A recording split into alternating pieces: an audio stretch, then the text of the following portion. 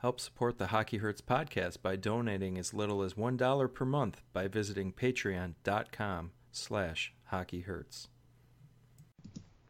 Hello and welcome to the Hockey Hurts podcast for July 8th of 2016. I'm Ryan Wilson. I'm Cameron Walsh.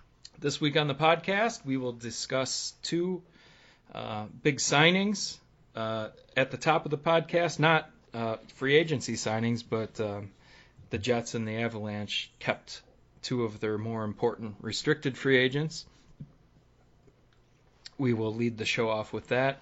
And since we haven't been on since July 1st, we'll talk about some of the good and bad decisions that were made in the early stages of free agency.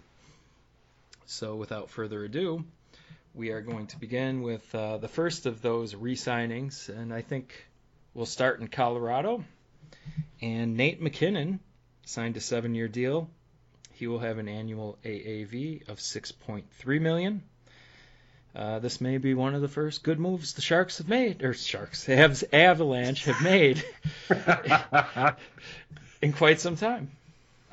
Yeah, there's not a lot you can argue against this deal, really. So, well done, Colorado, for getting something right. They seem to be the whipping boys of a lot of podcasts and a lot of analysis on how they run their organisation. So I think the big thing for me is not just the Nate MacKinnon signing, but what happens to Tyson Barrie. If they can get both of those things sorted out, then thumbs up to them. But it's sort of a no-brainer, this one, I think. Don't you? For the team. Yes. I'm a little perplexed why MacKinnon signed the deal, because I think extremely high of him. I think he's a potential superstar. I think we haven't quite seen close to his ceiling yet, because playing for Patrick Waugh, it's problematic for that, in my opinion. So he's 20 years old, maybe, going to be 21 next year at some point. Normally, UFA age is, I think, 27, or it's after your first 7 years. So at 25 years old, the Avalanche have bought at least 2 years of UFA years, at least by my calculations that I have not gone into depth with.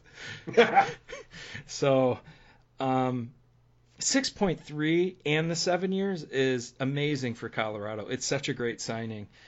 But from MacKinnon's standpoint, I don't know why he would sign it, because, one, do you really want to be in Colorado long term, like super long term?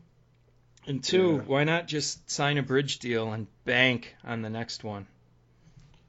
That's a good question. Are there any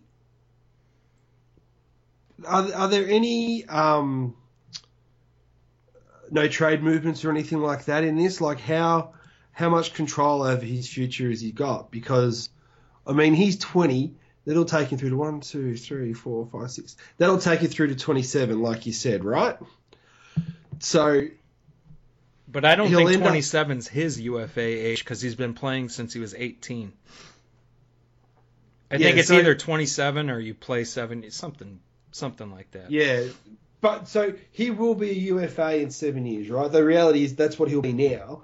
It's like he's just outside that Stamkos window for the traditional thought process of hitting your prime, which we're all working out now that for goal scoring, that's not the case. So, and that's 7 years down the track. So you make the assumption that more NHL teams will be wiser to this fact that paying out big money at 27 and beyond is not the best way to go about keeping your roster together. So it's not like he's gone 6.3 for the next 7 years. I can go and make 8 mil for the next 5 years after that. Oh, I think he could. So, Stamkos just showed that.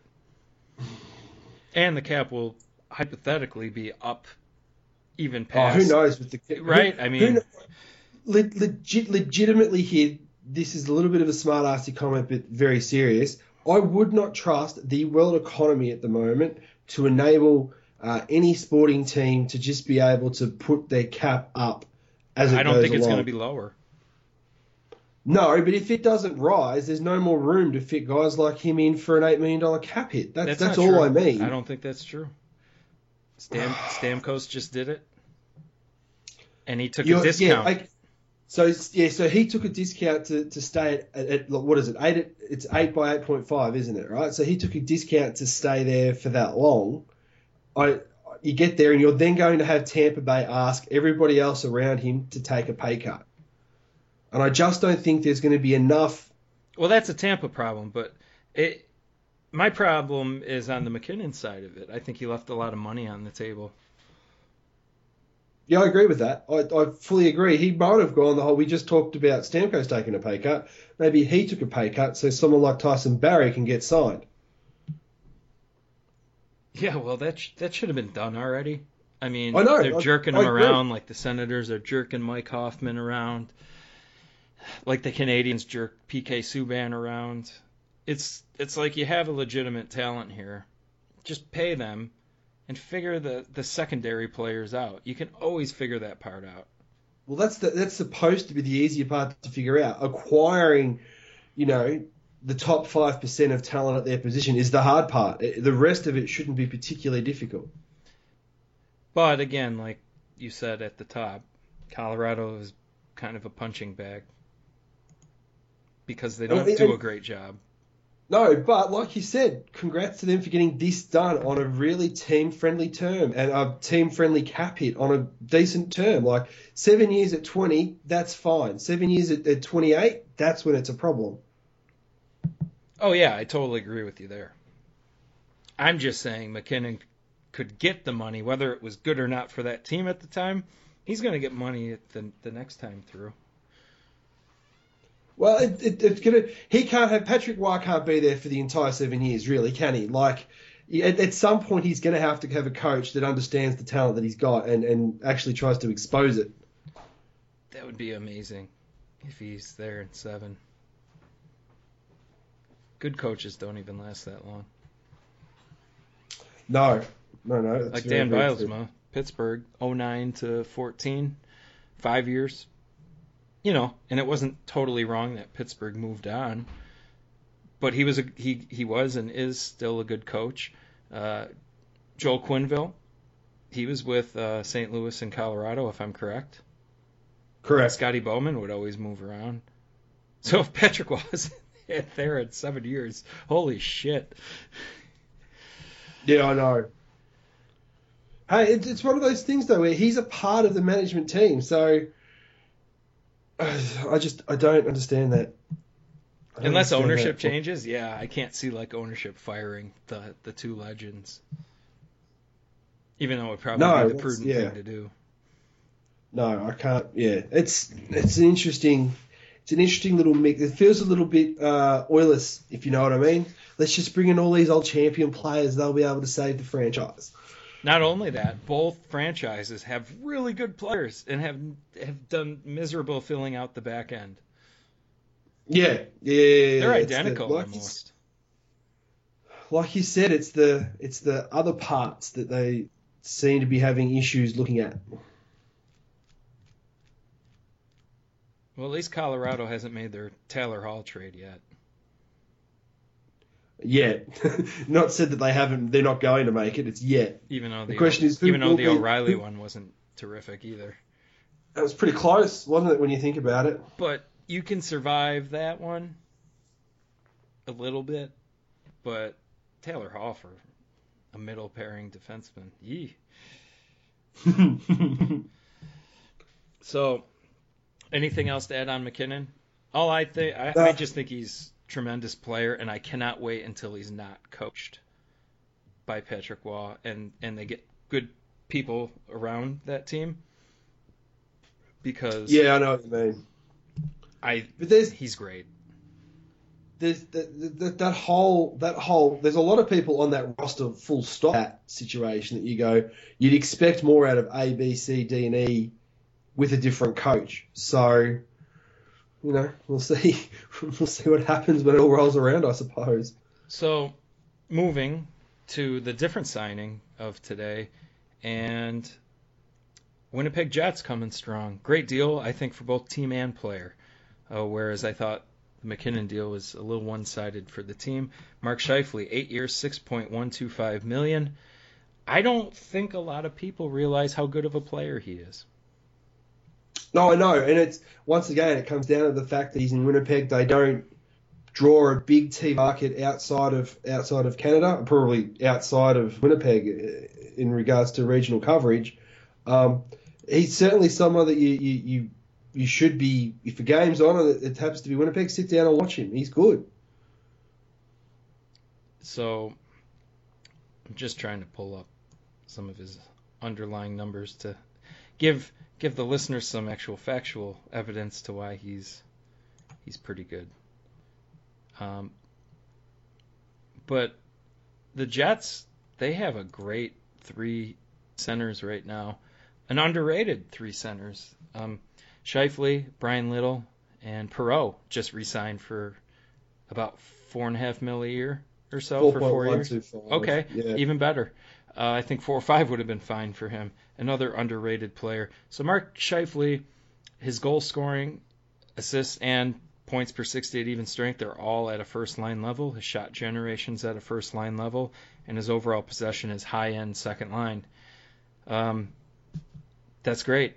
Not a drain on possession, and produces tangible offense at a first-line rate. So $6 million, that's pretty great in this league. It is. Is goaltending going to be the thing that kills that team again? Their division more so. Because they've got no room to move in that division, have they? They've got no flexibility for having a bad 10-game patch, have they? I think we'll get into Chicago a little bit later when we talk UFA stuff, because they did make a pretty great fortuitous UFA signing on their defense. I was going to say, you're going to talk about BC there? Yeah, the Campbell signing was very generous for them. But I do think they could fall, and the Jets could be a team to catch them. Because Patrick Laine, damn, these Finns. Can't pronounce any of them. Jokinen, there's one. Got Mata. I can do some. Solani. Not the ones that were drafted this year, apparently. Was it Laine? It's Laine, I believe, Laine. Yeah. He could play for them this year. So they've got a Marco Dano from the Ladd trade. They certainly could have room to play him. If they get off their butts and sign Trouba, that'll be good. It's really funny. Cheveldayoff copped a lot of flack for sitting on his hands a lot, you know what I mean? Like, a lot of people were complaining they didn't do anything.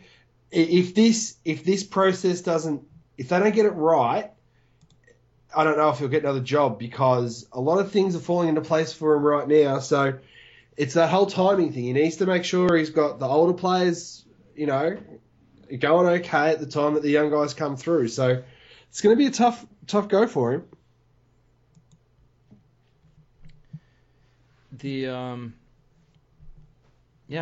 The three centers there, I was surprised. When I kind of looked into their roster, you see a signing and you kind of look at how it all fits in.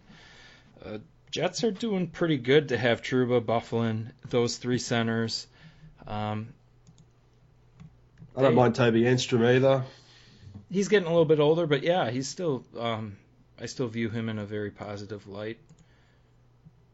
So they probably just need to. How could I not mention Blake Wheeler is super underrated. Yeah. This is sort of what I mean. Like, that roster is really coming together now. They have that issue of, are they going to Dallas Stars themselves this year and have a goaltending tandem that's not quite up to snuff? Isn't that Hellebuck kid ready? Well, that's the thing. I don't know if he is. And any Winnipeg fans that are crazy enough to listen to this, let us know. But I don't really know whether he is ready to go or not. Like, that Pavlik.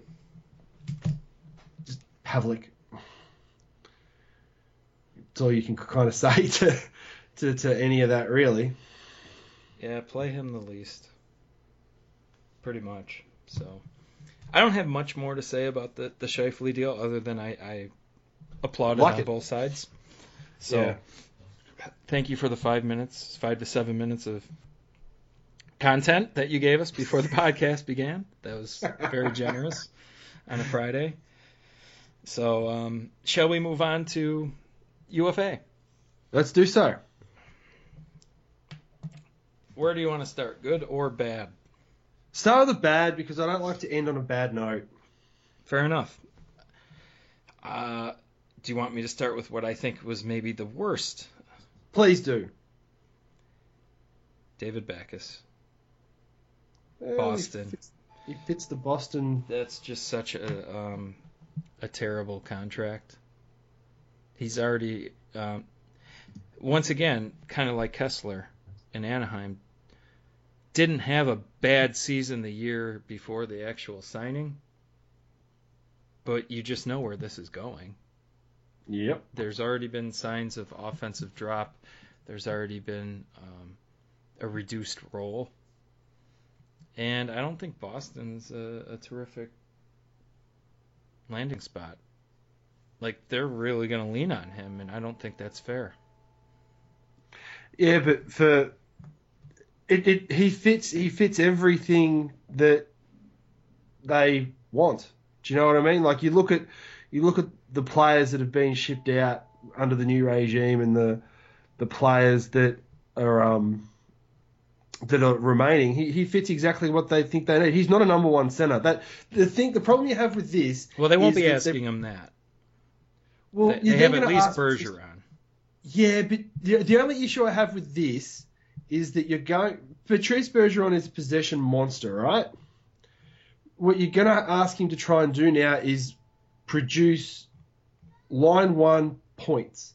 They need points. They need to actually score goals. So that's my only concern with how much they've paid Backes in this, is they're asking for line one production and line one possession out of their best forward. I just think it's putting too much on one player. That's all. 5 years, starting now at $6 million per. He's 32 right now. So where are they going to find the room to fit other players around to fill out the roster? So like Krejci and Bergeron aren't taking. Like Krejci hasn't been able to stay healthy. Backes is obviously the way you said it in the last podcast. The way he plays, it's difficult to see him being able to play 70 games a year over the course of those 5 years. So where are they going to find the cap space to fill the holes for this roster? Well, Chara will be gone soon, at least at the $7 million cap hit. But they'll also be dealing with Chara not being Chara anymore, which has already slightly happened. Yeah, and it's I don't know. Well, you know, I view Boston in the same light as Colorado and Vancouver. The thing here with Colorado and Boston though is they do have pieces that you could cherry pick off. Vancouver have got nothing left, so you get there and look at some of the players on this roster, and it's like you could, like if they have a bad start to the year, they'll lose Brad Marchand at the deadline, basically. That would be a godsend for them. That would be the prudent move. Not chasing 8th place and getting knocked out in the first round. If I were Brad Marchand, I'd be looking to move on. Well, that's sort of my point. Like, if they have a bad start to the year... Yeah, but what if they don't? He should still be looking to move on. But Boston won't get nothing for him. It'll be the... I don't want to say Steven Stamkos situation, because obviously that had a happy ending for Tampa Bay. Louis Eriksson. Boston again. Yeah. Would you look at that? Yeah, precisely the Louis Eriksson situation, where you have this solid asset that people would have paid a decent enough price for at the deadline, and you just hold them because you want to chase. They didn't even make the playoffs, right? Correct. Oh my God. That same thing could happen next year, and that would be two pretty good wingers.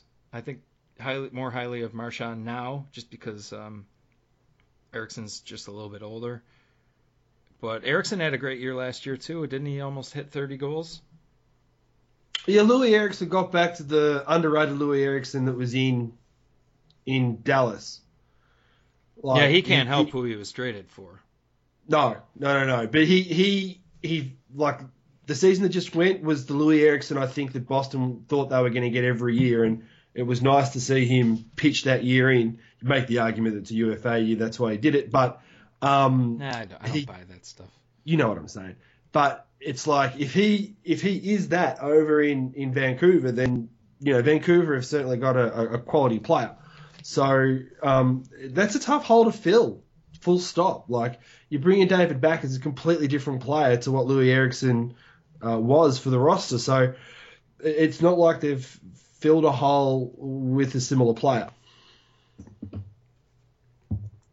Yeah, and they're fresh off Matt Bolesky PDOing his way to the contract he got. Mm-hmm.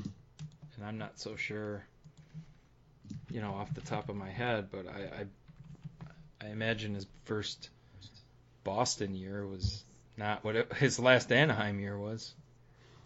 No, but I mean that's coattail riding as well. Yeah, so yeah, it's in 65 games he had 22 goals. 80 games he had 15 this year. So just when you look at teams like Boston, who external view looks as though they don't really pay too much attention to the. Don't like using advanced stats as a word, but I will.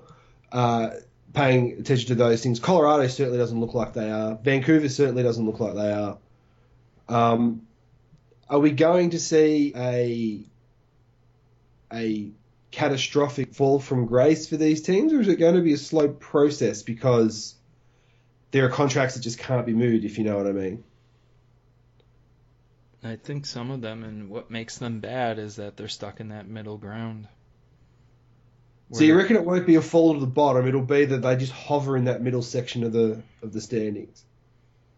Maybe not middle, maybe lower, but not intentionally low enough. Yeah, so basically between you're going to miss out on the elite players of the draft. Unlike someone like Buffalo who said, "Fuck it, we're going after McDavid or Eichel. We're going to guarantee one of those two," and they did. They didn't win the lottery, and people made fun of them for that, and I don't. They only had a 20% chance. But they did lock up Eichel. Yeah. The difference between Dylan, Strome, and Eichel is probably worth that tank. Yeah, that's a good point, actually. And teams like, actually, the Buffalo Sabres during the tail end of the Roy Vanek-Pominville era, they were, and Miller still being there, playing relatively well, they would be in this awful 8th place, they were stuck in the middle ground for so long, and they were going nowhere, and it would just be like this fight for mediocrity, and you don't want to be there in professional sports, and I see Boston, Colorado, and Vancouver living there. Well, it's funny, because I think Ottawa lives there as well. Yes. Good one. And you sit there, though, and you look at it, and it's like... When's Carlson going to ask out? Well, when's the owner going to ask? When's the owner going to ask to sell out? Because he's always so worried about the money. Like, the only way Ottawa can go the path of the tank and then the rebuild is if the owner sells out. Because the owner will get there and go, we can't afford to not try to make the playoffs because fans won't show up, and I need the money to make this thing work. So that's an ownership issue for that particular team as far as I can see it. So I wonder if even if they had a brilliant analytical team working with Ottawa, they wouldn't be able to do the moves they want to make anyway because the owner's like, no, well, we can't do this. We're going to be bad for X amount of years. I think there were other similar signings, maybe not quite as bad, because obviously I thought the Backes one was the worst of the bunch. I think Andrew Ladd's contract with the Islanders falls into this category, and I do think he's going to give the Islanders at least a couple of really good seasons, but it's going to look bad on that trail end. Could they not have just ponied that up for Okposo? Yeah, I think that would have been good. You know what I mean? Like they know what they've got, they know how he fits in the roster, so there's that familiarity in regards to what he actually provides and brings. I don't see there being that much of a difference between Ladd and Okposo to warrant letting one guy walk and paying Ladd what they're paying. I don't understand that part of it. Yeah, that's a great point. I totally agree with you because Oposo's still late 20s. He's younger for starters. Yeah, Ladd's 30. And let's see, 30, 1, 2, 3, 4. They gave him 7 years, so till 37. I don't see that style holding up. So where's the point in that? When you already had a younger version, maybe not quite as good, but it's just Oposo's a fresh 28. He got 7 years as well, I believe. Did he? Hang on. 6 million. I'm just looking at it now. 7-year length, yeah. So that'll take him through to 35. 35 better than 37, and it was a known commodity for them. That's for me. That's the thing that I don't understand is that you know what you're getting with Okposo. He's in the system. He works. You know who he does and doesn't work with on the ice. You get Ladd coming in and yeah, there's a good chance that it's going to work because he's a good hockey player. Right now, yes. But that's paying for past performance at its finest. That and the Backes deal. And I would throw all these players that are on my bad list all have similar traits. So we've talked extensively about Backes. We're talking about Andrew Ladd. We could say the same things about Milan Lucic. We could also say the same things about Troy Brouwer's contract with Calgary. You're paying like these middle six wingers that are gritty, a lot of money and a lot of term. And I think it's going to backfire. You know what? For me, it's the term. It's the term that's going to kill them. And I haven't really looked into the no trade clauses in the contract, whether they're there, whether they're not, whether they're limited. If they've gone and given these guys these deals for this length of time in the last couple of years, don't have restrictions on their trades, I'm probably a little more relaxed on it because there will always be a team trying to get to the cap floor. So if you as a general manager have the option of going, all right, so this guy just cannot produce enough now for what we're paying him, let's just ship him off somewhere else to a team that's got to get to the cap floor, then it can be done. But if they've got clauses in their contracts where the players have a say of where they go, that's when you start to run into trouble. Were there any other... I mean, I could go on and on about like the Lucic deal and how idiotic it is. Because they felt like... Do it because we've not mentioned it, and it needs to be mentioned because it just emphasises the ridiculousness of the Taylor Hall trade. Yeah, they feel like, well, we can trade Taylor Hall and get significantly less value because, well, hey, you can look at the trade as we gave up Hall for Lucic and Larson, and it's like, shut the fuck up. No, you can't. You can't do it that way. That's idiotic. And it's like, Oilers, come on. When are you going to learn? And here's the tricky part. A lot of these guys that we're talking about right now are still good players right now. So bashing the contracts, it comes off as like, oh, we don't value the present at all. And no, that's not true. They will give 1 or 2 good years of the contracts. But you signed them for 7. So this is a really good point with the Oilers, right? Because you have a look at that core as a whole, their best years are in front of them, right? So you get there and you add Lucic to that, his best years are already past him. So you're getting diminishing returns of performance from Lucic over the next 5 years as the team is sliding into where they're going to be good. you're going to have this massive contract sitting on that roster, and you're going, we're playing him as a third line. This is not good. We could be using that cap space for a different top six winger. Or worse, they just continue to play him in that role. Yeah, so you get what I'm saying. It's not like that situation where Pittsburgh traded Sutter for Bonino and then used the cap space saved from not extending Sutter to add Eric Fair for 2 years. 3. Oh, hang on, it was 3 years. But you see that the difference in the contract length and the amount of money that's been spent in that environment, it's not the same swap, because you're not committing to a player that's going to, well, we think is going to fall apart at the tail end of his career. I mean, you look at Dustin Brown, they're very similar players in regards to what Lucic and Brown bring on the ice and how they play, and you look at what happened to Dustin Brown. LA are killing themselves now. Hey, they got the best goalie on the planet for the next 11 years, or whatever that famous tweet was. So yeah, the Oilers, I give them credit for trying to do things differently in regards to not just doing the same thing year. I just think they got it wrong. And look, we could be wrong in 3 or 4 years' time, but I'm not impressed with the decisions they've made in regards to trying to fix their back end and fix the perception that they're soft. I don't think they've gone about it the right way. I think Franz Nielsen maybe could go into the bad category. Really? Probably will.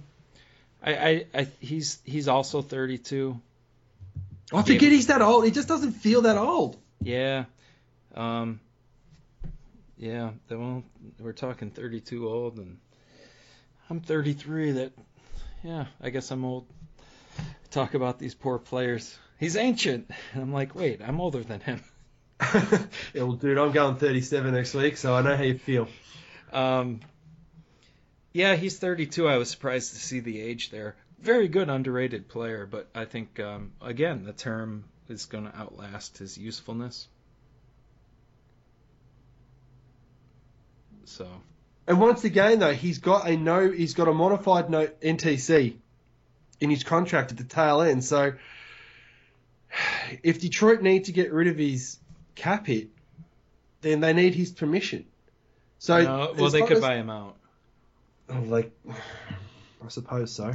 The no movement clause, and I think the biggest misperception on how those work is a lot of media people say, oh, he's got a partial no trade, partial no movement clause.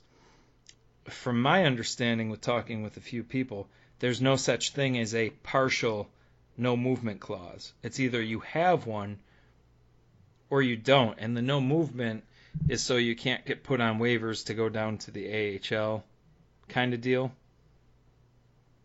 Yeah, so it's the no trade is what limits the destination of team. Yeah. Now, if when they say somebody has a full no movement clause, I guess the understanding is they also have the full no trade. Yeah, and it's one of those things where it's a semantics language thing, but there is a difference. It's important with contracts. It's very, very important with contracts. Semantics are often the things that make or break you at times. So, yeah, I get why you bring that up. And covering Pittsburgh, the Fleury no movement clause thing is a real thing, and he doesn't have a partial one. It's either he does or doesn't. He does, and that's why he's eligible to be an automatic protection. So trade him. Yeah, well, good luck. Oh, trade him. So I guess we'll end on some good. Please do. And let's be honest, unrestricted free agency is not how championships are built. And that's why, these bad contracts are really bad. Look at the current Stanley Cup champions, and I believe the only 2 players that were UFAs on Pittsburgh, not that they didn't play a role, were Matt Cullen and Eric Fair. Yeah, everyone else was a trade or internal. But the real people that drove Pittsburgh's success were either drafted or traded for. And that's a big deal. You can't fix everything in July through free agency. Well, I think the problem you've got with free agency is players are out for their payday, and rightfully so. You don't begrudge them doing that. So as a general manager, it's really, really hard to get great possession or great actual production on the cheap or at good value. Like, it's really, really hard to do that. Like, you can get middle tier free agents, but the top end ones you're going to be paying a premium, as you should, because it's like you didn't pre-plan. So you gotta, like, before you go on vacation, if you're driving somewhere, locally you can pick up cheap items and bring it. Like, say you can get cases of beer way cheaper at home, and you're like, in other words, you didn't plan ahead. You went there though, and now you're going out to the bar every night, or going out to buy drinks, and it's like, oh, this is a lot more money, and it's like, well, I guess I didn't plan accordingly. Or no, maybe that's a terrible analogy. No, I agree with it. You do sit there with it, and you do wonder whether general managers do get there, let's just get to July 1 and we'll fix our problems, or whether they understand this and they get pressure from their owners, or it just, I don't know.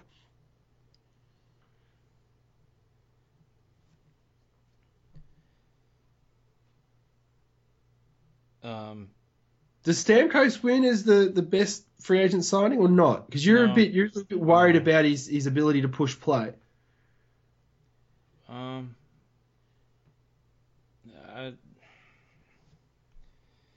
I mean, he's great. I do worry though. I mean, the goals have since gone down since the broken leg thing. Yeah. His contracts, they're going to need to get smart with how they allocate the money. Kucher, like, they have some serious guys coming up for money contracts. Well, isn't Johnson and Kucherov coming up? I mean, they got Hedman locked down, so that was the big one for me that they had to have happen. When did Hedman happen? Jeez, I did not catch that. You missed that? Yeah, I did. Yeah, no, he signed it. Fuck am I doing? How long ago was that? Last week sometime? Yeah. Oh, what day last week? Oh, I don't know. Come on, dude. I'm working. You're on holiday. If it was Friday, I was at a fish show out of town, so... maybe it was then. Was it July 1? Because, like, I did my best to, like, keep track, but I'm like, Yeah, I'm not exactly sure. Sorry, when I go to those shows, I'm cut off. Smart man. Yeah. Have one Sunday as well. So yeah, so look, they've got Hedman locked down, right? So that, for me, that was the most 7.8. That's awesome. Yeah, so that was the most important one. So this is the thing. Stamkos has gone and taken what everyone considers a haircut. Hedman certainly has taken a haircut. So are they banking on the fact that Tyler Johnson and Nemestikov Palat and Kucherov and they're all going to take haircuts? Kucherov is the one I want to see. If they get him between 5 and 6, that's good. So I suppose that's the thing. They got to move Bishop. Plain and simple. Do they need to move him? Yeah, because they got that I'm thinking... they got that other goalie behind Vasilevsky. Yeah, that's in no. Syracuse. The one that played for played great against Canada in the Olympics. Oh, not just... Yeah, okay, I know what you mean. You're talking about Kuzlevskis, or however you say it. It was for Latvia. Right? Yeah, because Vasilevsky should be their starter, and then it's got... They just gave him a $3.5 million. Yeah, I saw that. Somehow missed the Hedman one, but I saw that one. Yeah, what's going on? Wow. Man. I've been mailing it in, I guess, because Pittsburgh... I haven't been paying attention as much because Pittsburgh's not making any moves, and it's like, whatever. They're not stupid enough to make. They can't even if they were stupid. Yeah. No, it's one of those things with it. It's like Tampa looking okay. Like if if Yzerman can convince everybody else that Stamkos and Hedman took less to keep the team together, then they're going to be okay. But that Ryan Callahan contract really does stick out as a problem now. Well, it stuck out as a problem the day it was signed. No, I know. Look, you know that, but the further along down the track you go, and the tighter and tighter you get against the cap, because your homegrown talent suddenly deserves to get paid. You've got Ryan Callahan, who you acquired in a trade, and you didn't have to sign to that fucking deal. Really starts to hurt. I hate criticizing local talent. It sucks. Yeah, but you're not criticising him as the player or what he does on the ice. It's what the team have decided to give him in compensation for doing that, because they struggle to then fit other players under the cap.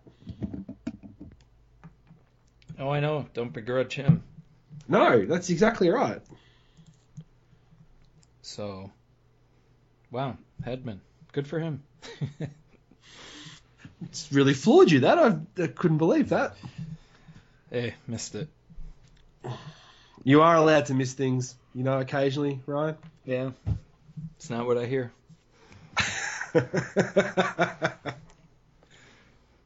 Okay. Do you want to talk about the one that you think's the best? Because I think I know who that's going to be. Yeah, no, I know you're. Are you alluding to Campbell? I am. Yeah, that's kind of a cheater one because he obviously really wants to go back to Chicago. What a great situation for Chicago to get that kind of talent with no term attached, really. Yeah, and at 1.5, so it fits. Oh man, I mean, he could have got at least 5 for multiple years anywhere, really. This could be an exaggeration. And he's older, but his game has translated. Yeah, but this is the thing, though. Like, it's only for 1 year. So for a team that I thought was really, really going to struggle this year, still might, because of the division they're in, he really shores up that back four. Like, yeah, really. Because I think he's better than Seabrook. Yes, I agree. And Chalmerson, really. Well, I don't know. I think he's their second best defenseman. Well, coin flip for me on him and Chalmerson. Okay, fair enough, but it just goes to show they just got a freebie at they 1.5 mil. Yeah, and they really did. And it's like without him, it's like, yeah. But what are you guys going to do here? You got to go out and pay somebody, and it's like, well, guess what? No, we don't. That's fantastic that they're able to construct, with him in there, that roster looks pretty solid. I'm okay with that roster. They were short a defenseman, and you need a top four that can get the puck to your forwards. And this team is loaded up front. Like, they can play, but you've still got to be able to get the puck to them. Well, their forward depth's very top heavy. I'm not going to argue that. I agree with you, but I still think it's great. But those two $10.5 million contracts, it's not every year they're going to get Campbell at 1.5 mil. No. So, but they got to make hay during this year. Their window, I don't want to say it's closing, but it's closing. You know what I mean? Like, there's you can't predict the future totally, but there's gonna have to be some deals here that Stan Bowman makes to pry that window open a little bit more. Okay, so that'll be clever, because the Ladd trade was unnecessary. You lost Marco Dano, who you traded Saad for. I mean, I know Anisimov came with that, but like trading Toivonen, that ain't good because you fucked up another contract. They screwed up the Bickle contract. Yep. And it cost them a young, controlled asset that was good, contributed. So, like, the Saad trade was fine. I thought it was fine for Chicago. But then they paid for a rental that did nothing for them, and they were bounced in the first round. Now they don't have half of why that deal was okay. Yeah, that's a good point. They're doing what Shero did towards the tail end of his tenure, where he paid for the now very significantly and left the cupboard kind of like, oh. There's nothing back there. Okay, But the Campbell thing does really push them in a great direction this year that they weren't there 2 weeks ago, I think. I thought that they were at risk of missing the playoffs. Now, I'm not saying they would have missed the playoffs, but I think they were at risk of missing the playoffs. Yeah, well, they're not at risk now. Not with unless Campbell goes down. Well, you can't predict injuries. But right now, Campbell coming to them, I feel very confident that they'll be a very good team. Yeah, I'm all. That's how highly I think of him. So if you know at how least you get in 2016-17, you know how you always hear people talk about the windows closing for this group of players or that group of players, and you could see from Pittsburgh that the window's actually not closing because of Sid and Gino. They're going to be great for a long time, and Joe Thornton proves that point. So for me, it's not going to be Patrick Kane, it's not going to be Jonathan Taves.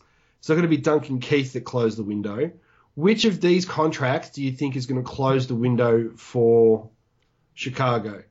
Seabrook. It'll be Seabrook. Do you think it could be Crawford? No, I think they'll move Crawford. Seabrook can't be moved. I shouldn't say can't be moved. Christ, Shea Weber just got moved. Rob Scuderi got moved.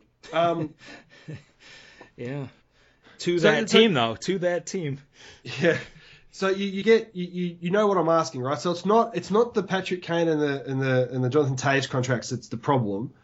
It's the overpaying for the other players that's going to be the problem. So Seabrook's full of no movement clauses, and Crawford's full of no movement clauses as well. Sorry, I'll rephrase that. No trade clauses, right?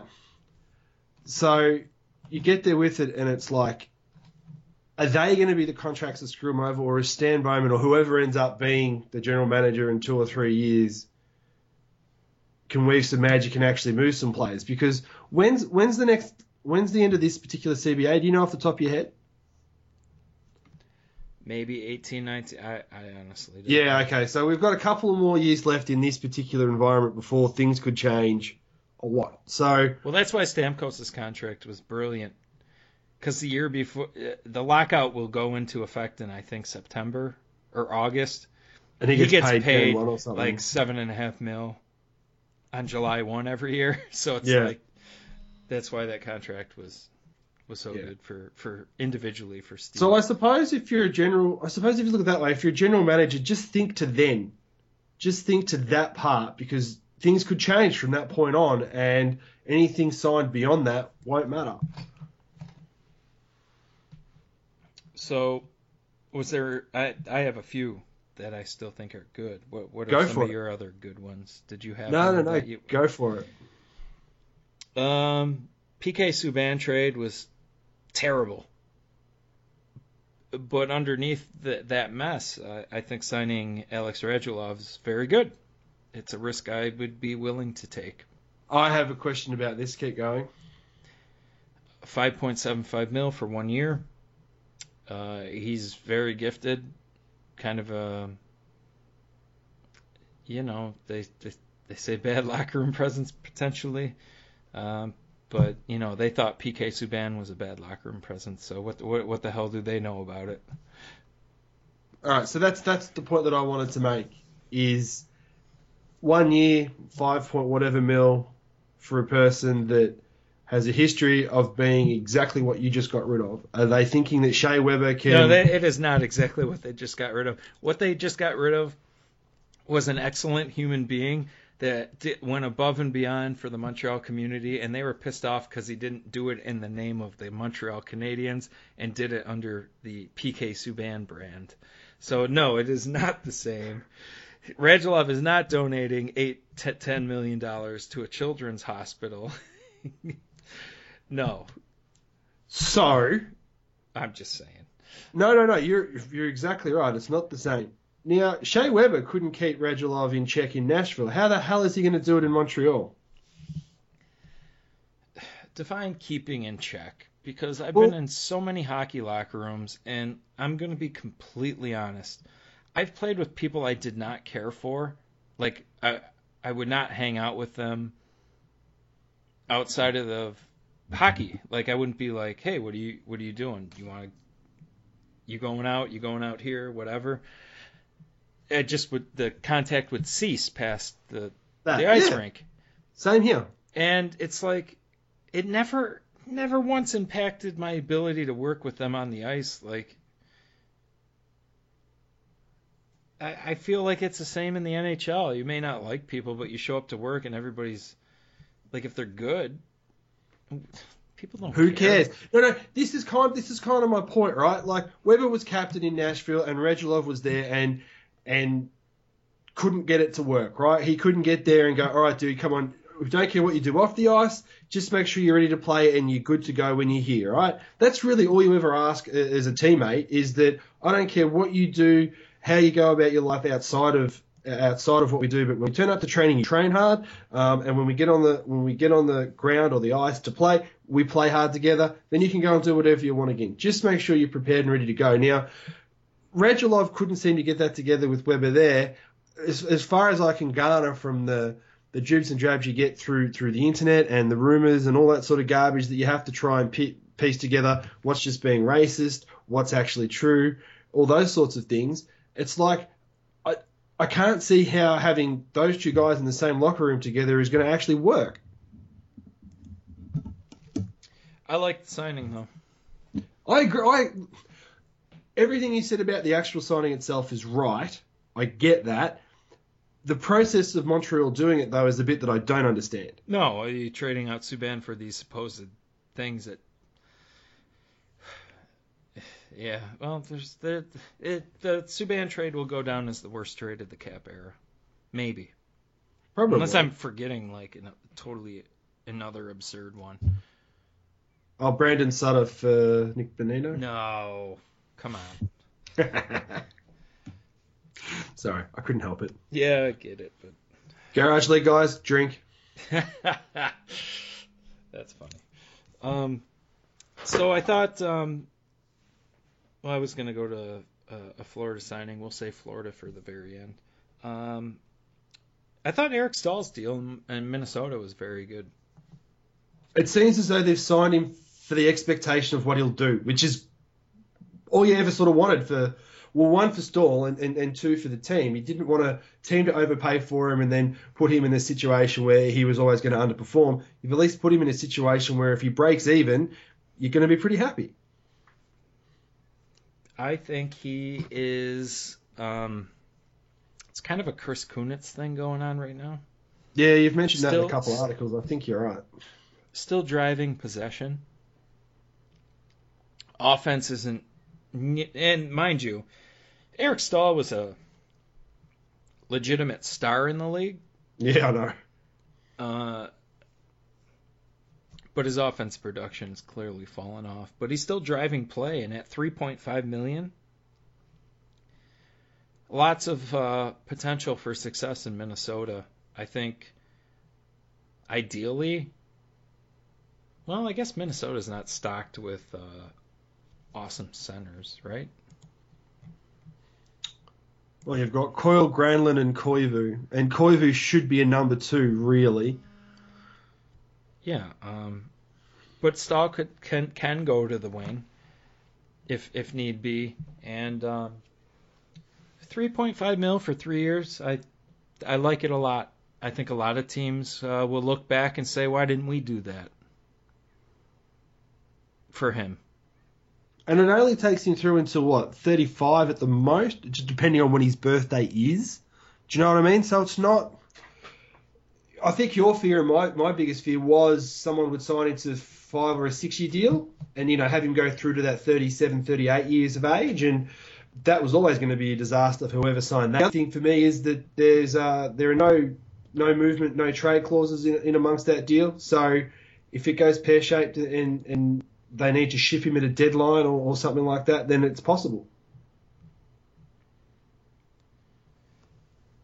So no complaints on that Stahl. Good job, Minnesota. Because we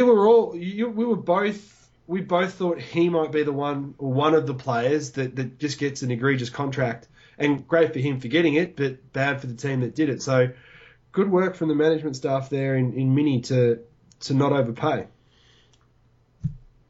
I mean, there's a lot of teams that could benefit from that. But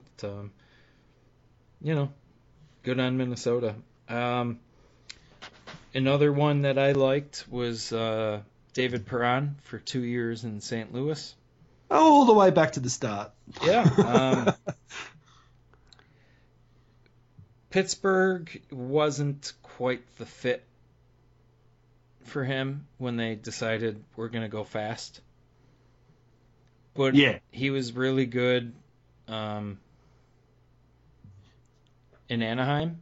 I thought he was good in I thought he was good in every stop. I know he had the lull at the end of Pittsburgh, but he played really well under Mike Johnston that first year when they actually had puck-moving defensemen. He was good when he came there. Yeah, 2014-15. He was not great 2015-16 for them, but $3.5 million. I think he has a ton of skill. I think St. Louis is a lot like Anaheim. That will maximize his strengths, playing down low, kind of grinding things out, not so much transition and full speed ahead. So I think he's very skilled. $3.5 million to me is extremely fair, and it's 2 years, so the term's great too. So well done, St. Louis. Their roster's interesting now because Statsy's their bona fide number one. You've got Laterra, Berglund, Fabry, and Brodziak. And Sabatka coming back. So he's going to keep hearing that he is and he is and he is and he isn't. So I'm fairly certain he is. Yeah, I never know. So I never know with Ty Ratty either. He supposedly was ready but isn't. But yeah. So it's not a bad roster to jump onto. It'll be interesting to see whether they sort out their... I don't know. This roster's in flux because of the coach, as far as I'm concerned. There's so many really offensive, like brilliantly offensive pieces that could explode if given the chance. But until the new coach takes over the next year, I just don't think that's going to happen this year. Maybe not, but I still think it's not a bad signing. Oh no, it's a great signing.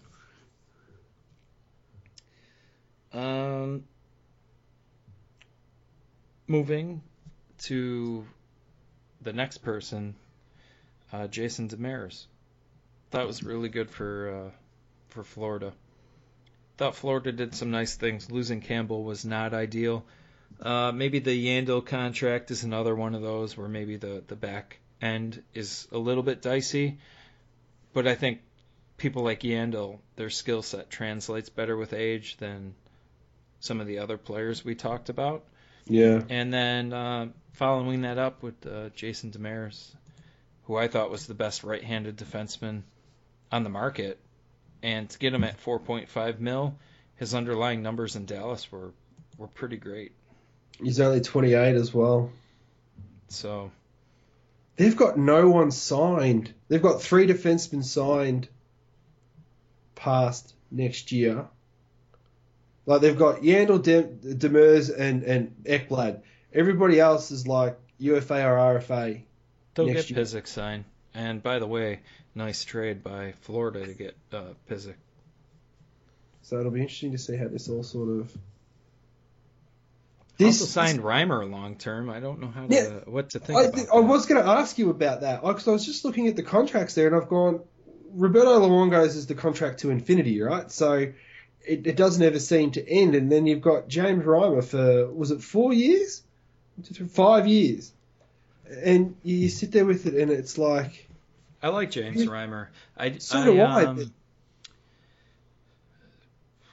I don't know. I guess their goaltending has no question marks for a long time. Now, you could argue that $4.5 million that Luongo's being paid may become, you look at it like, oh boy, I wish that wasn't there. But I think that position, they have it locked up for under $10 million. And it should be solid for the next 6-7 years. Or 5 to 6, yeah. Maybe, yeah. I don't know. I don't have a great read on that signing. do they plan on buying Luongo out? Trading Reimer at some point? Right? Or I don't have a great read on that one. I will put it to you this way. In theory, out of the 82 games that these two are going to play between each other, they should go close to getting 60 quality starts from their goalies, because very rarely do these guys put in a stinker. Do you know what I mean? Mm-hmm. So you're going to get a quality start from the back end. So you're not going to have those nights where you've got your backup in and the team plays great, but the other guy gives a quality start and your goalie gives you a stinker. So I suppose running a tandem at, 7.9 per this year for the cap hit isn't that bad when you consider what Dallas have in net for theirs. That's only it's a little like bit more. $6 million goalie and a $2 million backup. Not super ideal, but No, but I mean, they're only paying slightly more than what Pittsburgh are at the moment for what they've got in a situation that they don't want to have. Paying less than Dallas. Yeah, that's sort of what I mean. So yeah, you can get there and go, it's not ideal. I mean, they've got Reto Berra on the books as well. I suppose I can't really ignore that. But well, you can, because his contract's 1 year. Yeah, but it's 1 year. Florida's roster is pretty much set, and they still have $3.7 million in cap space, so it's a real that's issue. A good point. That's a good point. So yeah, I mean, it's you look at it, and this team, as far as I can tell from everything that I've read, has been taken over by spreadsheets. So it will be interesting to see how it all comes together and moves forward. Yeah, as somebody who does, a little bit of analytical writing, I think love seeing Florida commit to it, and I look forward to seeing where the Panthers go with it. I think they'll be a great case study for kind of this mindset, and I think I don't know, it might not win them a cup, but I think they'll be very, very competitive. If I were a Panthers fan, I'd be really happy with where the franchise is right now. I'd like to see the difference between these guys and the Arizona Coyotes, because Florida have started this process with a few more pieces in place, whereas Arizona Fancy have got... Cats are hiring everybody like Toronto. Yeah. Well, yeah, but so this is the thing, it's like they've changed course. Like they were doing it a particular way, and then all of a sudden they said, "Nah, screw this, let's rip this up and we'll do it with the numbers," right? So, well, they had some people that were there for a good amount of time, and new owners came in, and they were probably like, well, I'm looking at this sample size here and wondering why wasn't it successful, and I think they ultimately came to the conclusion of, well, why stay with that? Let's go in this direction. Let's see where this takes us, because that other direction was, it didn't bear any fruit. And that's the thing. It's like Arizona have jumped on this boat as well. And the thing for me with this is that Arizona are starting from a lower base, and it will be interesting to see what they do with some of their expiring contracts coming up and moving forward with the way they look at trying to fill those second and third tier players to contracts that are reasonable. I do think that fans in Florida in general have a lot to be happy about between those two teams. Very much so. Tampa and Florida are probably the cream of that division. Maybe, Buffalo and Toronto have potential to join them in a few years. Boston will drop off. Montreal will drop off. Ottawa's a mess, like you said. Who else is in that division? Good question. I can't think off the top of my head. Oh, Detroit's going to drop off. Yeah, but we say that every year, and they never fall off. They're going to. They did. They've barely scraped into the playoffs the last 2 years. So this is the thing. That whole playoff record, nobody wants to be responsible for the team that doesn't make it. So they don't think long term. Well, it's the same guy. No, I know, but it's well, he doesn't think long term anymore. He is literally just thinking year to year, gotta make it, gotta make it, gotta make it. He's been kind of screwed on some retirements. Well, Lidstrom could have kept playing and done well. The Rafalski was the one where it was like, oh my god, what? Yeah. And Datsuk too. So there's been 3 players that left them before they needed to, really. Like they could have continued to play at a high level. Right? Yeah, you're on the money there. But they've spent like shit. And I think that Abdelkader. They got very unlucky with Franzen. Franzen at $4 million would have been awesome. Yeah. But the concussions have kind of taken over there.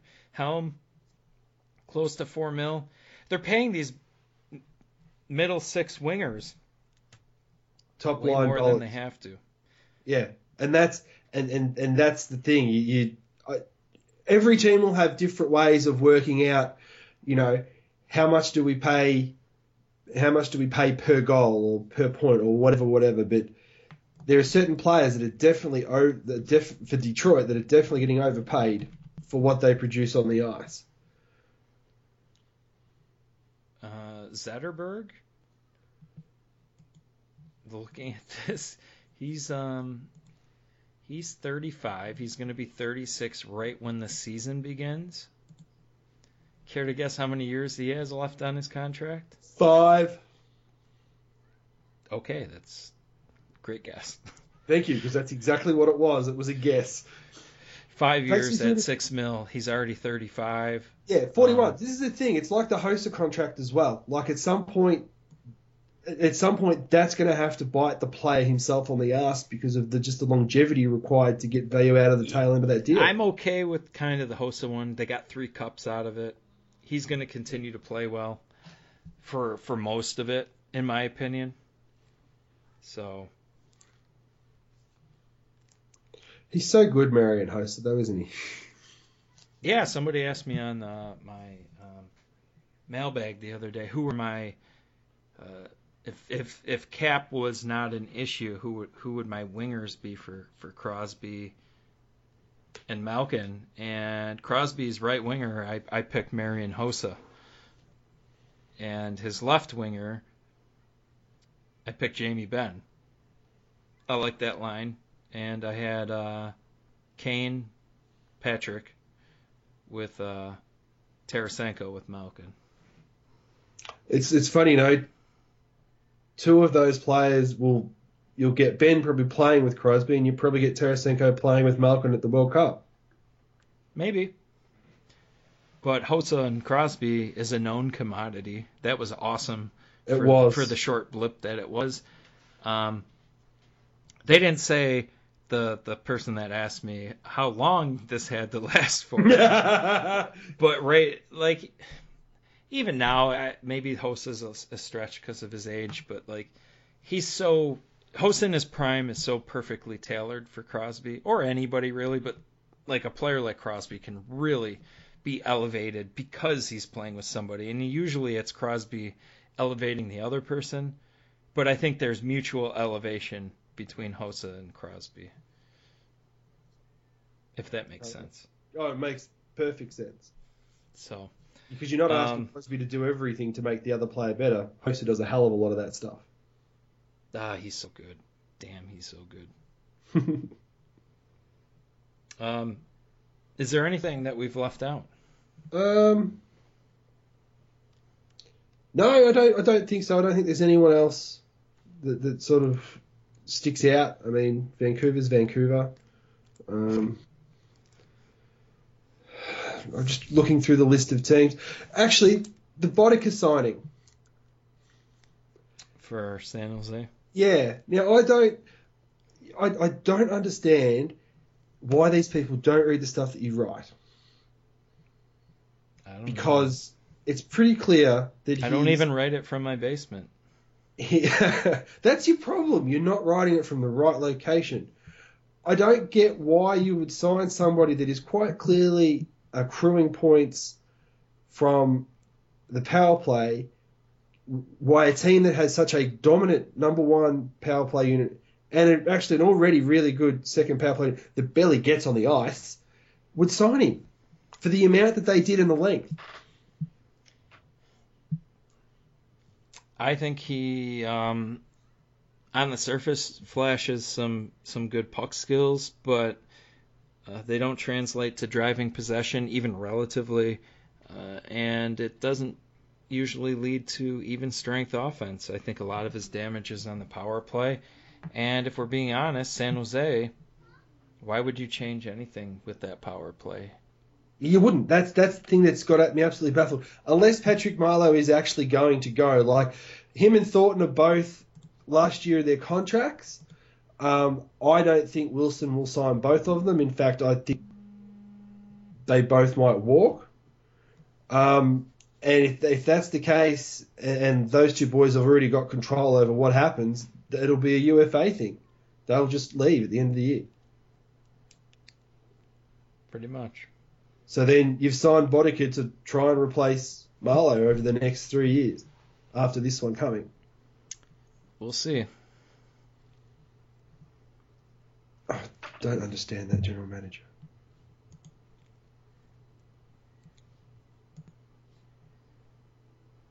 It's Any still other... a thing. No. Have we missed a major sign? Other than me missing Hedman, have we missed a major signing? I don't think so. I mean, it comes down to what you consider. Well, we'll find out on Twitter if we have. This is a very good point, actually. So let me know. Let me know what I've missed here. And also clarify what you deem to be major when you do go and tell us that we've missed one. Victor Hedman would classify as missing a major signing. Yeah. Missing Ben Lovejoy, which I didn't, would not qualify. No, that's true. I'm literally just going through the list on General Manager now, and the only sort of namey sort of a thing would be like Vinny Trocheck got signed, and that's about it. Markstrom got signed. I'm just looking at names, if you know what I mean. Mm-hmm. Vanek went to Detroit. Yeah, we've not missed anything that I would consider egregious. We'll see what everyone else says. Well, I guess that will do. Please visit patreon.com/hockeyhurts to support the podcast. It's up to you to decide how much you would donate, if at all, to the podcast. As little as $1 a month. Walshy66, Gunnar Stahl, both on Twitter. HockeyHurts.com, Hockey_Hurts on Twitter. Is there anything else I'm missing? Nope. See you next week. All right.